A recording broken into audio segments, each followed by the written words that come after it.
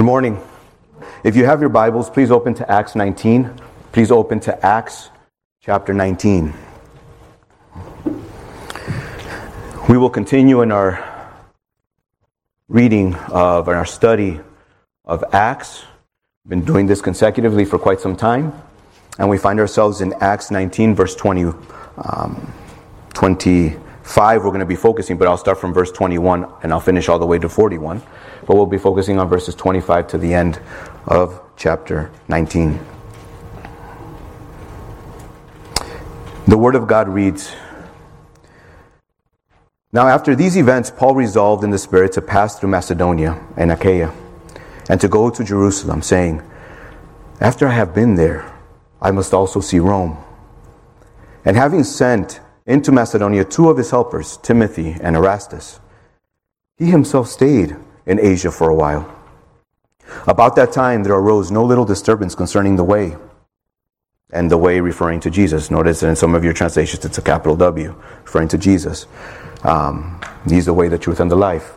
Right? So for a man named Demetrius, a silversmith, who made silver shrines of Artemis, and some of your Bibles may have Diana, just the Roman name of Artemis. Okay, same goddess. Silver shrines of Artemis brought no little business to the craftsmen. These he gathered together with the workmen in similar trades and said, "Men, you know that from this business we have our wealth. And you see and hear that not only in Ephesus, but in almost all of Asia, this Paul has persuaded and turned away a great many people, saying that gods made with hands are not gods." Verse 27. "And there is a danger not only that this trade of ours may come into disrepute, but also that the temple of the great goddess Artemis may be counted as nothing, and that she may even be deposed from her magnificence, she whom all Asia and the world worship." When they heard this, they were enraged and were crying out, "Great is Artemis of the Ephesians!" So the city was filled with confusion, and they rushed together into the theater, dragging with them Gaius and Aristarchus, Macedonians who were Paul's companions in travel. But when Paul wished to go in among the crowd, the disciples would not let him. And even some of the Asiarchs, who were friends of his, sent to him and were urging him not to venture into the theater. Now some cried out one thing, some another, for the assembly was in confusion, and most of them did not know why they had come together. Some of the crowd prompted Alexander, whom the Jews had put forward, and Alexander, motioning with his hand, wanted to make a defense to the crowd, but they recognized that he was a Jew. For about 2 hours, they all cried out with one voice, "Great is Artemis of the Ephesians!" And when the town clerk had quieted the crowd, he said, "Men of Ephesus, who is there who does not know that the city of the Ephesians is temple keeper of the great Artemis, and of the sacred stone that fell from the sky? Seeing then that these things cannot be denied, you ought to be quiet and do nothing rash. For you have brought these men here who are neither sacrilegious nor blasphemers of our goddess. If therefore Demetrius and the craftsmen with him have a complaint against anyone, the courts are open. And there are proconsuls. Let them bring charges against one another. But if you seek anything further, it shall be settled in the regular assembly. For we really are in danger of being charged with rioting today, since there is no cause that we can give to justify this commotion." And when he had said these things, he dismissed the assembly. Let us pray. Heavenly Father, thank you for your word. Thank you. Thank you that you are holy and just, as scary as that is. But for those that are in Christ, we don't fear, because we know that this holy and just God made a way through his Son. And it is he today, Lord, the Lord Jesus, that we want to lift up through your word. Help me to land on him. Help me to point hearts to him through your word. And I pray, Father, that you would be glorified as we heard and we sung this morning. And we, on this side of heaven, will never truly grasp. It means that you truly are the Lord of all. That you are the Lord of all, author of salvation. And Lord, here you have your children gathered here this morning. Through the Holy Spirit, point them to you once again. Remind them of the gospel. Remind them of their Savior. And may you be honored and glorified. That is my only prayer. That Christ would be exalted. Not just from this pulpit, but in every heart that is listening here this morning. And it is in His precious name that we pray. Amen.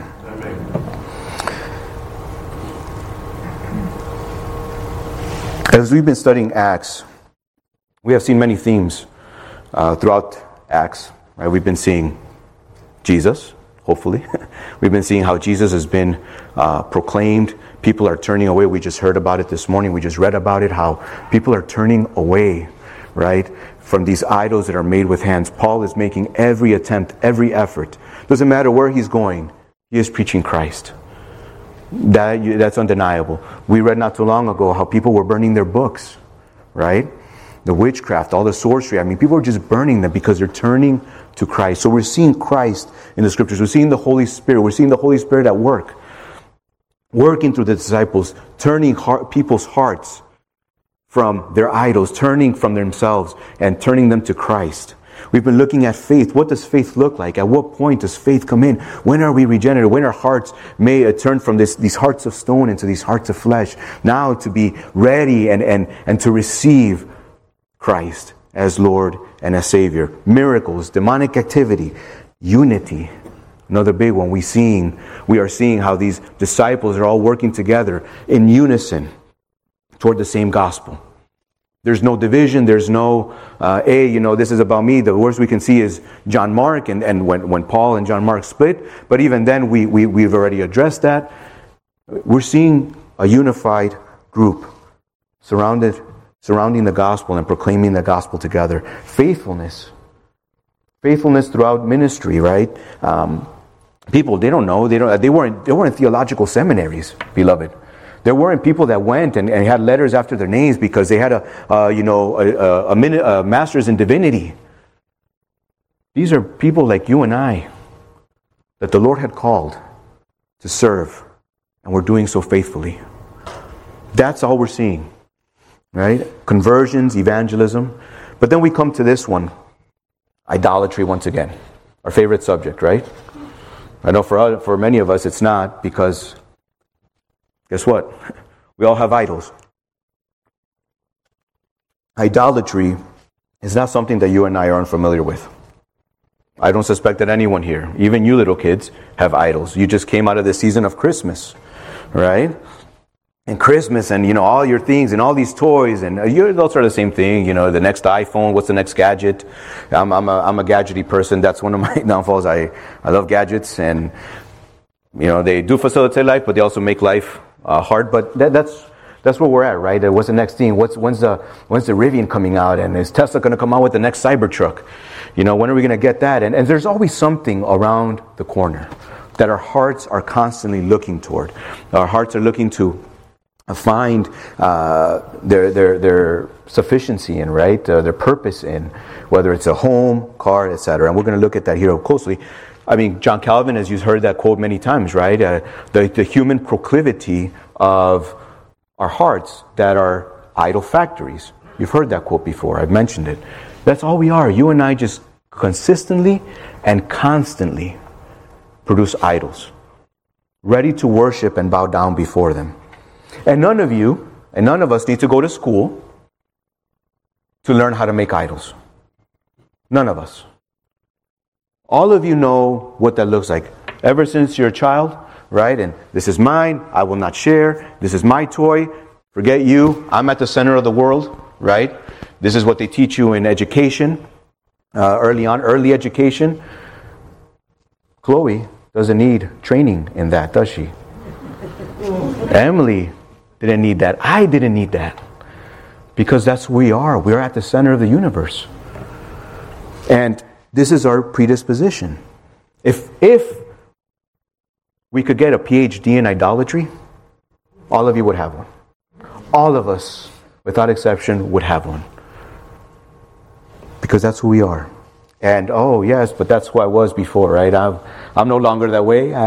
Maybe I have my little idols here or there, but, nothing big, The church, love it, the church has enabled much of the idolatry that we've seen today in the church. Just look around. Enabled people, celebrity pastors, through conferences. These people that we just simply, without question, just look to and bow down to, right? I mean, Edwin preached on it not too long ago, right? About your allegiance in Thessalonians. Right? If any pastor tells you, hey, provide your allegiance to me, your loyalty to me, you better run, right? But people aren't running because we don't question. We don't think. We're not in our Bibles. We're not in our words. And we just simply take people, pastors and leaders for what they are. And then they're burned. Because their idols come crashing down, right? Because when you remove that idol, now you're exposed. Where is your heart? Where was your heart to begin with? And immediately the Lord begins to work. And that's so we need to define. So we're not unfamiliar with idols. We know where they are. And idolatry is nothing that's very complex in terms of definition. It's just simply the worship of idols. Now, Heidelberg Catechism has in the question and answer 95 says, idolatry is having or inventing something in which one trusts in place of or alongside of the only true God who has revealed himself in his word. That is what idolatry is according to the Heidelberg Catechism. And idolatry is nuanced in many ways. It has many faces. You don't see any crucifix here. You don't see any statue of Jesus, right? You don't see any of that up here. And there's a reason for that. But idolatry is nuanced, right? We're not just talking about. I remember when someone first shared with me the gospel, and I'm a Roman Catholic, right? I don't worship idols. I just pray to Mary, right? I just pray to Mary because Jesus wasn't sufficient, so I would just pray to her, right? Or my archangel, whoever that was, that would help me pass tests. But we all have them. You don't need to necessarily bow down and prostrate yourself before an idol for it to be an idol. It comes in very different ways. And so we need to understand what is that, what is that, how is it nuanced, right? And for us, it's basically, who have you replaced God with? What have you replaced God with? That is what it boils down to. Who or what has been removed from the pedestal of your heart and now takes that place that only belongs to God. You've heard it before that we have a hole-shaped heart, right? A God-shaped heart, that hole that, well, all of us, because we weren't made for this world, we understand that. Our purpose was never to find our fulfillment in the material world, because you were made for another world. And that's the point that I'm trying to convey. And young kids, those that are young and can understand, know that this is not the totality. I know you're maybe looking to college, looking to career, looking to whatever. But the point is that you can have all of that, and you're still going to be left wanting. Because your heart was never made to be fulfilled by those things. Your heart was made, we were made to be fulfilled by God. Period. Full stop. And that's what we want to look at. So, idolatry this morning, we're going to be able to look at this in three ways. Idolatry, exposed and challenged. We're going to look at that in verses 25 through 27. Then we're going to see idolatry that leads to confusion, verses 28 through 34. And finally, what is the ultimate consequence of idolatry, which is verses 35 to 41. Okay? So let's look at this one here. Idolatry, exposed and challenged. What is the context? The context is that you have these men, these silversmiths that are gathered. Right? Demetrius is gathering these men. Consider kind of, I guess if you were to, something that we're familiar with, a trade union. Right? If you have a trade union, most of you are familiar with unions. Maybe not so much down here, but up north, New York, Northeast, Chicago, all these areas, Midwest, there are a lot of unions out there. And so they're, depending on the certain skill that they have. Here you have teachers' unions. Right? So they have a certain skill. These people are gathering together, and they're angry. Demetrius is angry, and he's getting them riled up. Now, why are they angry? That we have to ask that. Well, what has Paul been doing? Paul has been telling people, do not worship gods. Gods that are made with hands are not gods at all. There's only one living God. Turn to Him. That is what Paul has been doing. And it made it to the ears of Demetrius. And so Demetrius is going to get these guys and say, hey, I'm not the only one here. It's not just affecting me, it's affecting you. How so? Well, there's two implications. One, our trade, our skills, this is what they know. They don't have other skills. They don't have, they're not silversmiths and then maybe do X, Y, and Z. They're skilled silversmiths. That's what people go to them for. And they're specifically working here on shrines. So to remove that affects their what? Affects their pocketbook. Once that pocketbook is affected, my friends, now we start shaking, right? Because we don't want that. We don't want our pocketbooks to be affected. They don't want to be discredited, because to be discredited means no more wealth. So they know what's in sight if they continue, if they don't do anything. And also their goddess Diana, Artemis, right, might be removed from her place. And if she is deposed, what else do we have? There goes our income. So it all boils down to the same thing. Now, idolatry, that's the context. So idolatry has to be exposed and challenged, and that's exactly what Paul was doing. Paul knew the culture. Just 2 chapters ago, what we were seeing when Paul was in Athens, his spirit was grieved, right? When he saw all the idolatry that was in Athens. That was just 2 chapters ago. He's confronted again. But Paul knew exactly what the culture and the community was about. He knew what the times represented. Idolatry, if idolatry, and it is prevalent in every culture, then as a church, we must be informed of those moods. It's still idolatry, but what does it look like? Does idolatry look like it did back in Acts 19? Does idolatry today look the same as it was centuries ago? It's still idolatry, but it changes. It morphs, right? But it's still the same root. You know, one way to be able to do this is go to Twitter. See what's trending. It's an easy way, because you start seeing, oh, these are the top 10 tweets right now. This is what's trending.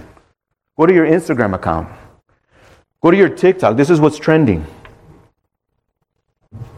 And you're going to see I highly doubt God is trending.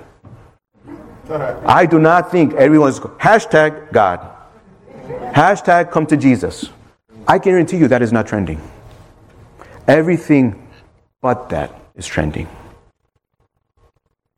The sneaker convention for you sneakerheads, right? Come, I didn't even know that. I just saw a sign on my way to work the other day, and all of a sudden there's a market for sneakers, right?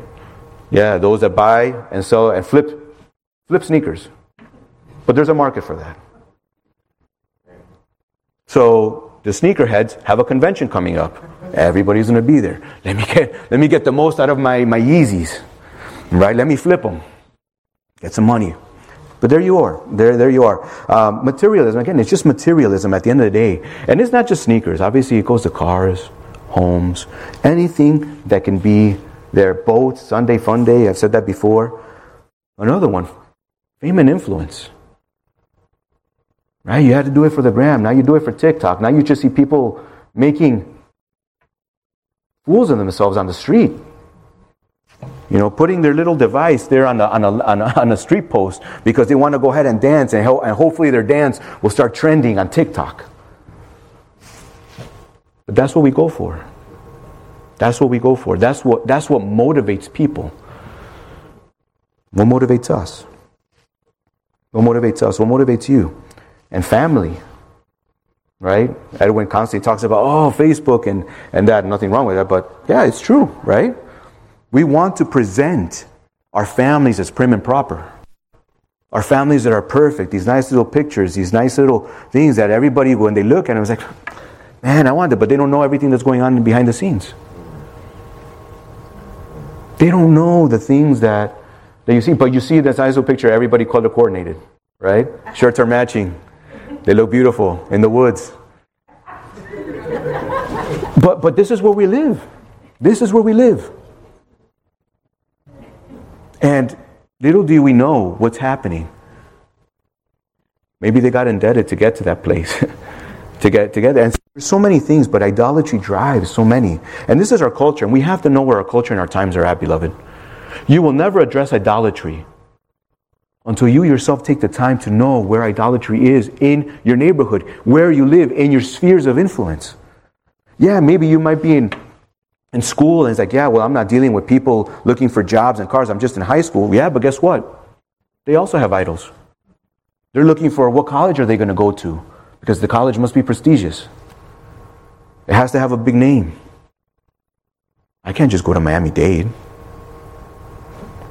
And so we're driven in so many ways, and idolatry has to be challenged as well, and that's what Paul was doing. But he was doing it informed, and so must we be informed.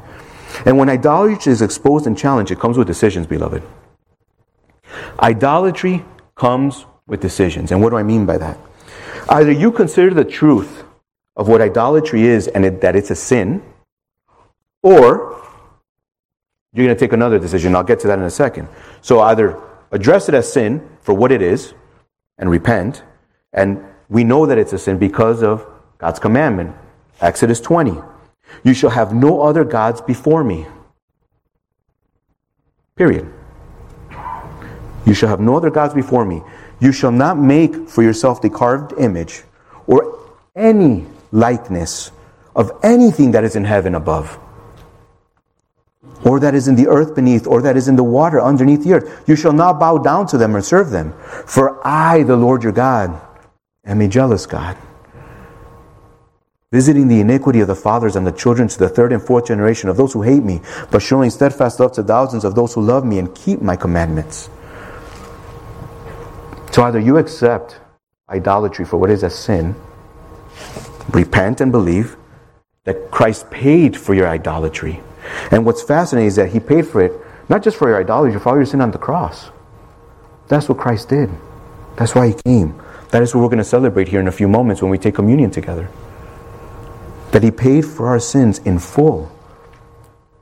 And what's even more astonishing is that not just did He pay it, but He reconciled us to the very God that we were sinning against.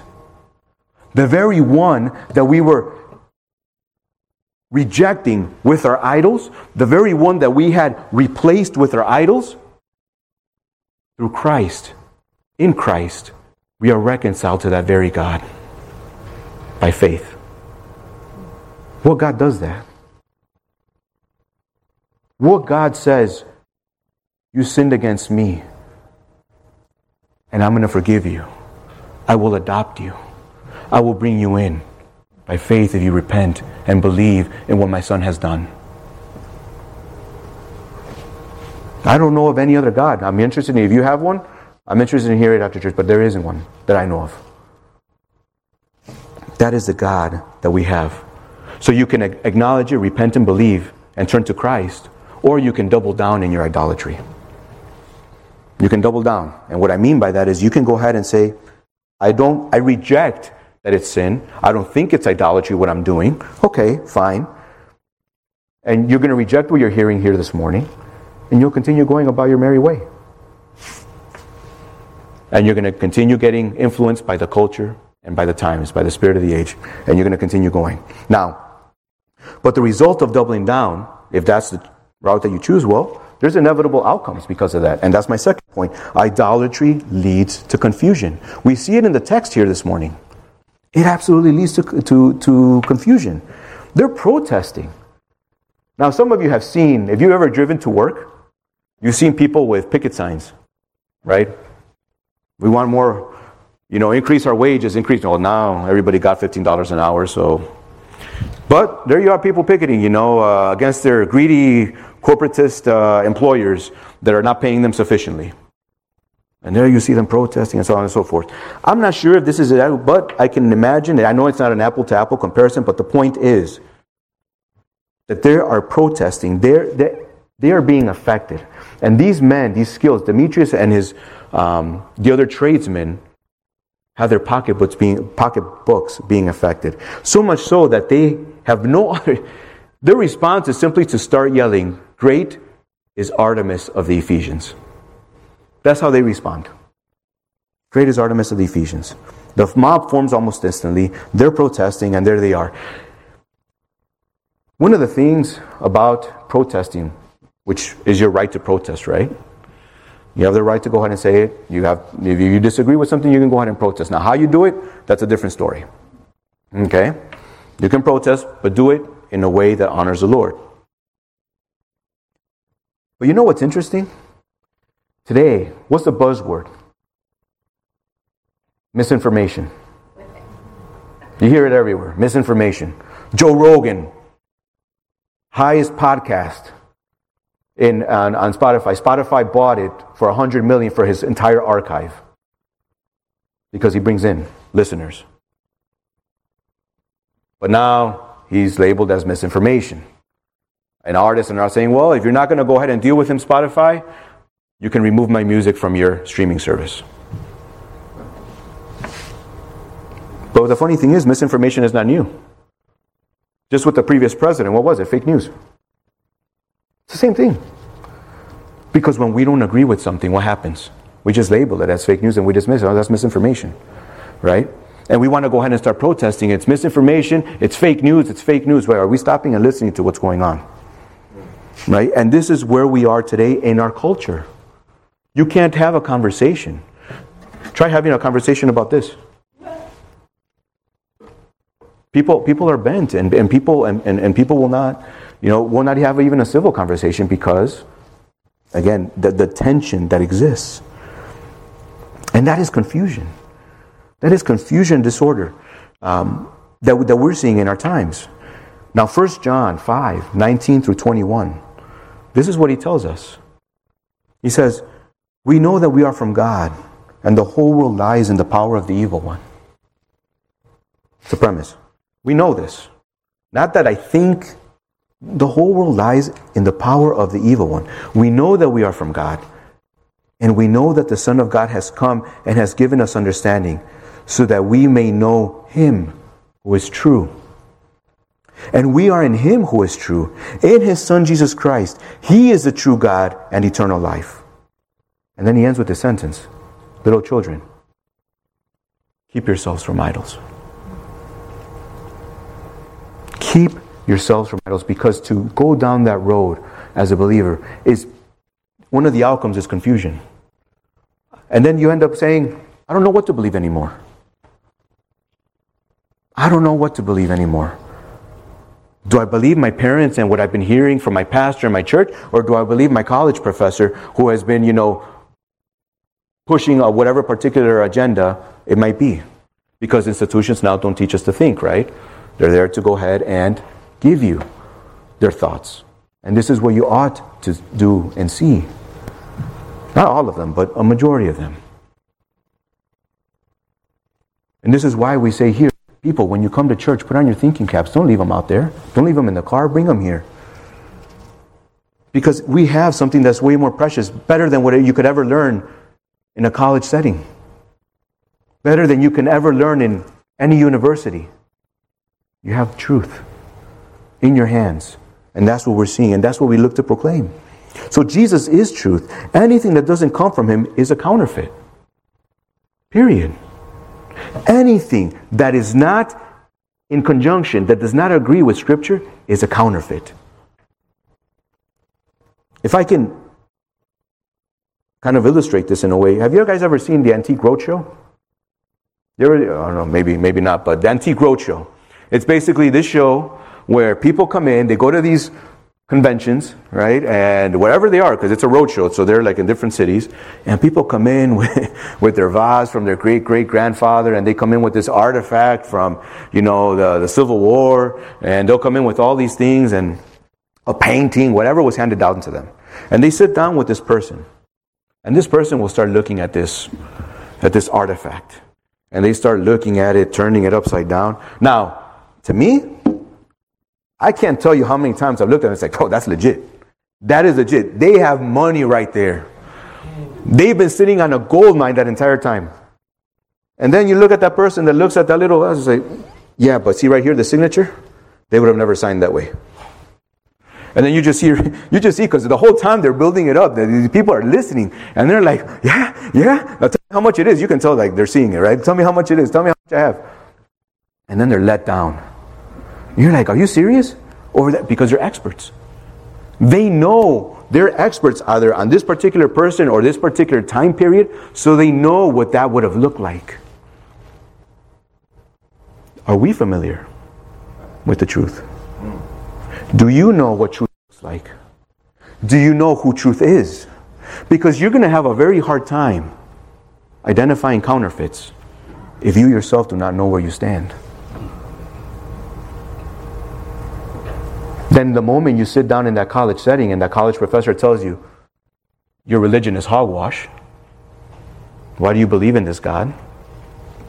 Yeah, I guess so, right? They must have a point. I mean, they just gave me like 20 scientific facts that prove that God doesn't exist, right? So it must be true. And there you go. Now you're wrestling. I encourage my kids. I enjoy that at least they're, in their particular school setting, they're reading things that aren't necessarily Christian. Because it's necessary. John Lennox, an apologist, some of you know, mathematician at Oxford, he says, I was blessed and my parents constantly gave me literature that wasn't just Christian. They exposed me to an abundance of literature that wasn't Christian. Because that is where you start seeing, where is the coherency in what people are thinking and what they're saying. Because otherwise you're just going to be little cotorras, we say cotorras, right, in Spanish, where you're saying you're just parroting anything that was said. You repeat everything that was said by your parents and that you heard in Sunday school, and the moment your professor debunks it, I never thought about that. Know your Bible. Know your Bible, know your scriptures, know truth. Know who Christ is. I'm not here to lie to you, and neither is God, because there's no darkness in him. He's not the author of sin or evil. And so not only do they yell, great is Artemis of the Ephesians, but they also take Paul's companions. And they have two there, Gaius, and who's from Derbe, and Aristarchus, who's from Thessalonica. I know it doesn't say it, but we're going to see it later on in the next chapter, where it actually tells us that Aristarchus is from Thessalonica. But they're Macedonians at the end of the day. And you have these Asiarchs, friends of Paul. These Asiarchs are prominent leaders. They were kind of like these high officers there. They're friends with Paul. And they're telling him, hey, don't go there. Don't go there. What to me is fascinating here is that in the midst of this confusion, Paul is ready to go in. He's like, let me at him. Not in a bad way, right? But he's ready to go in and face the mob. Paul wasn't like, he's like, well, what is this, a mob? I mean, he was just in Athens and Mars Hill. Dragged them there. Paul knew what it was to be in front of a large crowd. And Paul knew very well what it was to defend the gospel. Paul had no qualms whatsoever in defending Christ, in putting Christ on the pedestal and redirecting. He knew that he might get beaten up, and he has been in the past, where he's been dragged out of the city. And what was his response back then? Let me go right back. Because that's Paul. Because the gospel is that important. Because it's truth. It's what changes lives. It's what God has communicated to us through His Word, this gospel, from beginning to end, right? If we're reading Scripture, that's what we want to see, the story of redemption unfold. This is just, what we're seeing here in this rite, it's just a consequence of what happened in the garden. That's all it is. It looks different, but it's the same thing. Confusion. Adam and Eve did not leave the garden more knowledgeable. They actually left in a worse position. God still took care of them. But they weren't in the same position. God was walking with them. They were walking with God in the garden. And now they're outside the garden. Now more knowledgeable. Because that's what the enemy, you'll be like God. Psych. No, you weren't. And here we are dealing with all this mess. Paul doesn't shy away. And again, we see here not only that Paul willing to go forth with the gospel, but he has these friends that say, Paul, come back here. Come back here. We know where your calling is. Don't go there. We'll go. No, I look at that and I'm floored. Because I see it here. I see that kind of love. Even toward me. And I can only speak for myself, and I'm sure many of you have seen it. But me. When someone can say, I got this. You go take care of your family. And I wasn't planning to tell this, but I will say it. Last week I was supposed to be up here. Have a new job, task, responsibilities at work. Been learning curve for me.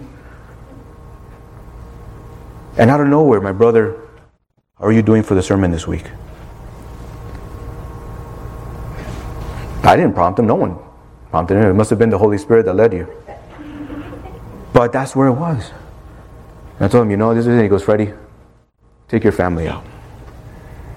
Take your family out. Spend time with your kids. And that, and I told him, it's an oasis for me. It's an oasis for me. Because I'm not afraid to be here, but that's what ministry is. And I know my brother is like, but that's the heart. Because I want to capture the heart. It's not, I get it, it's not about my brother Edwin, but it's the heart the Lord has given to be able to do that. Same thing with Victor. Freddie, I got Sunday school, don't worry about it. Because that's what ministry is. Friends that you have locked arms with and saying, the gospel, I'm ready. Keep preaching. I don't have to be doing everything or 100 things in the church. This is not a one-man show. I've said it before, right? This is the last point. This is not about one. It's about one man, but it's not about me. I'm not the man. It's Christ. And so I'm not here to hog a pulpit because I'm the pastor, and I must be the one speaking all the time. Now, I'm sorry if that's what you expect. But it's not going to happen. Because I think you're equally blessed and I'm blessed to hear different voices from this pulpit preaching the same gospel.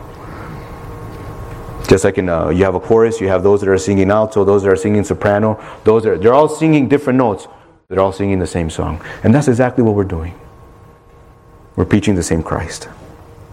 Beloved, you don't have to wait to have an official title in ministry to start serving. You don't have to wait to go to divinity school or seminary to use the gifts and the talents that the Lord has given you. Use them now while it's still called today. Come to the Lord while it's still called today, right? The Lord has redeemed you. Use them today. See how you can be plugged in. My son may not be able to teach Sunday school, and again, it's not just him, but this is his ministry. Seems like an insignificant thing until you're up here and you're parched and you need a cup of water. And I'm not using my kids to use them as an example to like, hey, look at them, they're model kids. That's not the point. If that's what you're thinking, you missed it. Because the point is that we all have, at whatever age, you all have a capacity, if you are in Christ, to use your gifts and your talents for the Lord. And the final point, what's the ultimate consequence? What's the ultimate consequence? After 2 hours of chanting, great is our, think about it, 2 hours chanting, yelling, great is Artemis of the Ephesians. The crowd is silenced through a town clerk. Beloved, there's no amount of chanting that's ever going to suppress the truth. Truth will prevail. There is no government institution that prevails. There's only one institution that will prevail till the end. And that's the church. Amen. Because that's the only one that Christ has said, not even the gates of hell will prevail against her. Beloved, if you're in Christ, you're the church here this morning. It's not this building, it's not these four walls, it's not the newly painted fellowship hall. You are the church. And the gates of hell are not going to prevail against you in Christ. So let the people yell. Let the people scream. And I specifically enjoyed the way, and look at this observation. It's not going to say, it's like, these guys have not blasphemed. They haven't said anything. Their character was intact. Their character of Gaius and Aristarchus was, they're above reproach. So much so that they saw that. It says, they haven't done anything. We'll speak truth. But we're not here to raise a commotion and get this and start throwing rocks back at you. We're not about that. But we will proclaim truth. And that is what we see. And that is an observation that all of us must make. What is your character? Again, Victor talking about it this morning, right? In Sunday school. Are you the same person that walks out of that door here this morning? When you go back to work? When you go back to school? Is it the same person? Or are you another person? Because that's what it boils down to, is your character. Don't let your good be spoken evil of. Be above reproach. That doesn't just go for the pastor. That goes for anybody who identifies as a disciple of Christ. Be above reproach. That when they talk about you, they can see Christ. And Genesis 3 is all about that. Adam chose self over God. That is the crux of this whole situation. And ever since came a crash course in order to obtain and return to that order and peace that existed in the garden. History has been longing to return to that place and hasn't been able to. Just look at your history books. I know no one likes history anymore. But read your history books. Look at all the battles. Look at all the atrocities that have happened throughout history. It doesn't change. It's the same thing, and it's going to continue until the Lord returns. And so we live in times of these confusion. And science tells us that chromosomes, at least they use the chromosomes to determine your sex. Male and female. Obviously, God already had told us that, but scientists are agreeing with what God had already done and said, in Genesis. But now today, it doesn't matter. There's no amount of science that can ever convince you to tell you, hey, you're male. I don't feel like it today. I'll be whatever I feel like being. Psychology has absolutely messed up. We're a society that thinks with our hearts rather than standing on truth. Again, know your Bibles, know truth. Fascinating book. If you want to read one, read Carl Trueman, The Rise and Triumph of the Modern Self. You'll see quickly how we got, and that book is for the church, by the way. It's not for the secular world, coming from a Christian historian, telling the world, hey, this is what you need to believe. It's actually for the church. Because it is through that book that you start seeing, how did we arrive where we are today? It wasn't. Another similar book, Francis Schaeffer, How Then Shall We Live? How should we then live? Sorry. How should we then live? You'll see the moods throughout history changing. The Enlightenment period. And then you get humanism. And now humanity is the ultimate center. It's the point, right? It's the purpose. It's the pinnacle of society. You can't say anything against it. You'll have a John MacArthur sermon being banned on YouTube. You guys heard some of that, right? Well, why? Because again, you're speaking against the very things that society deems as unacceptable, or that they seem as acceptable, and you to speak against them is unaccepting to them. We will not allow you to speak against LGBTQ plus. No. It's unacceptable. And so here we deal with idolatry and but this is the ultimate consequence. When you displace God and you put man at the center, this is what you're going to get. You're going to get confusion. You're going to get rioting. It just takes different shapes. It comes in wars. It comes in battles. People trying to power. Now you're talking about Russia and the Ukraine and what's going to happen there and the tension that's happening there, right? It's going to continue happening. But verse 38 is very key here. Verse 38, and I'll close with this. If therefore Demetrius and the craftsmen with him have a complaint against anyone, the courts are open. and there are proconsuls. Beloved, as I'm reading that, I'm just thinking to myself, beloved, we're going to render an account one day. You and I are going to render an account before the living God one day. Let that sink in for a second. You're going to be standing before the living God, giving an account for your life. Kids, you will be standing before God. And you're not going to have mommy and daddy there to quote scripture with you.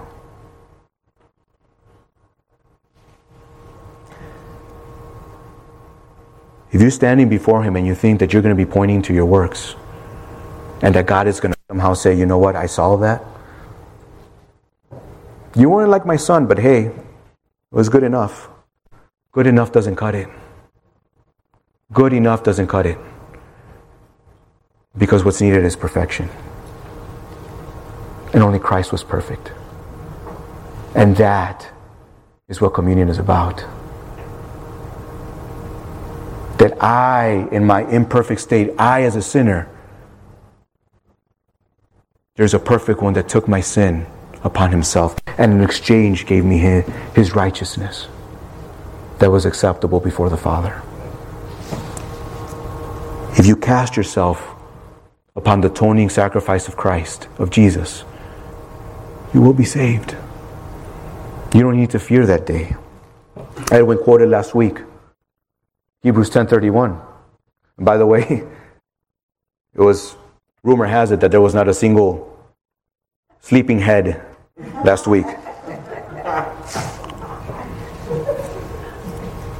Not a single eye was. I think Edwin is the only one that had full attention from everyone last week. But Hebrews 10:31, he quoted, if you remember this, he said, it is a fearful thing to fall in the hands of the living God, right? It is a fearful thing if you're not in Christ. Don't depend on your works. But here's the good news. For those that are in Christ, you don't have to fear. You don't have to fear that court. Did you know that? You don't have to fear that court of judgment. For us, instead, we look forward to entering the court of the King, of the Savior. Psalm 100. Make a joyful noise to the Lord, all the earth. Know that the Lord, He is God. It is He who made us, and we are His. We are His people, and the sheep of His pasture. Enter His gates with thanksgiving, and His courts with praise. Give thanks to Him. Bless His name, for the Lord is good. His steadfast love endures forever, and His faithfulness to all generations. You can enter His courts with thanksgiving. Because to us, in Christ, He is a Father. He is a King, and we have a Savior. That is the joy of entering His courts. Not to be judged, because one was already judged on our behalf. Psalm 84. For a day in your courts is better than 1,000 elsewhere. I would rather be a doorkeeper in the house of my God than dwell in the tents of wickedness. I'd rather be a doorkeeper in the house of my God than to dwell in the tent of wickedness. There's a better court, beloved, in Christ. But it's only in Christ. If you're not in Christ, beloved,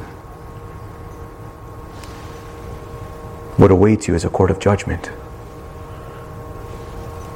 The good news is you don't need to wait to repent and turn to Christ. You can do so today. Look to Christ. Say, Lord, I believe everything. I may not understand everything, but I believe what you have said in your word to be true. And I cast myself solely upon you. Not on myself, not on my works, on you. And as a child of God, yes, take inventory. Examine your idols. Examine the idols that you have justified, that I have justified in my own life. This is what we ought to do now as we enter into this time of communion. Examine your heart. Let the Holy Spirit show you the idols of your hearts. Let the light of Christ shine into those rooms in your heart that you close and don't want anyone to know, where you keep your skeletons. Let the Holy Spirit work. And what's amazing is that your Heavenly Father will show you. And out of that, you can thank Him. And you'll be able to enter His courts with thanksgiving. Yes, sexual immorality is not the unpardonable sin, and neither is idolatry. It's not the unpardonable sin if you are in Christ. That is the key. In Christ. Apart from Christ, you're on your own. And you do not want to be alone before the living God, who's holy and just, and thinking that you were just good enough. Because when you compare yourself to what Christ did, kept the law, obedient to the end, He was the perfect sacrifice. He was the atonement for our sin and our transgressions. When you consider Him, everything changes. Everything changes. So look to Him, beloved, as you meditate and as you take inventory of your life.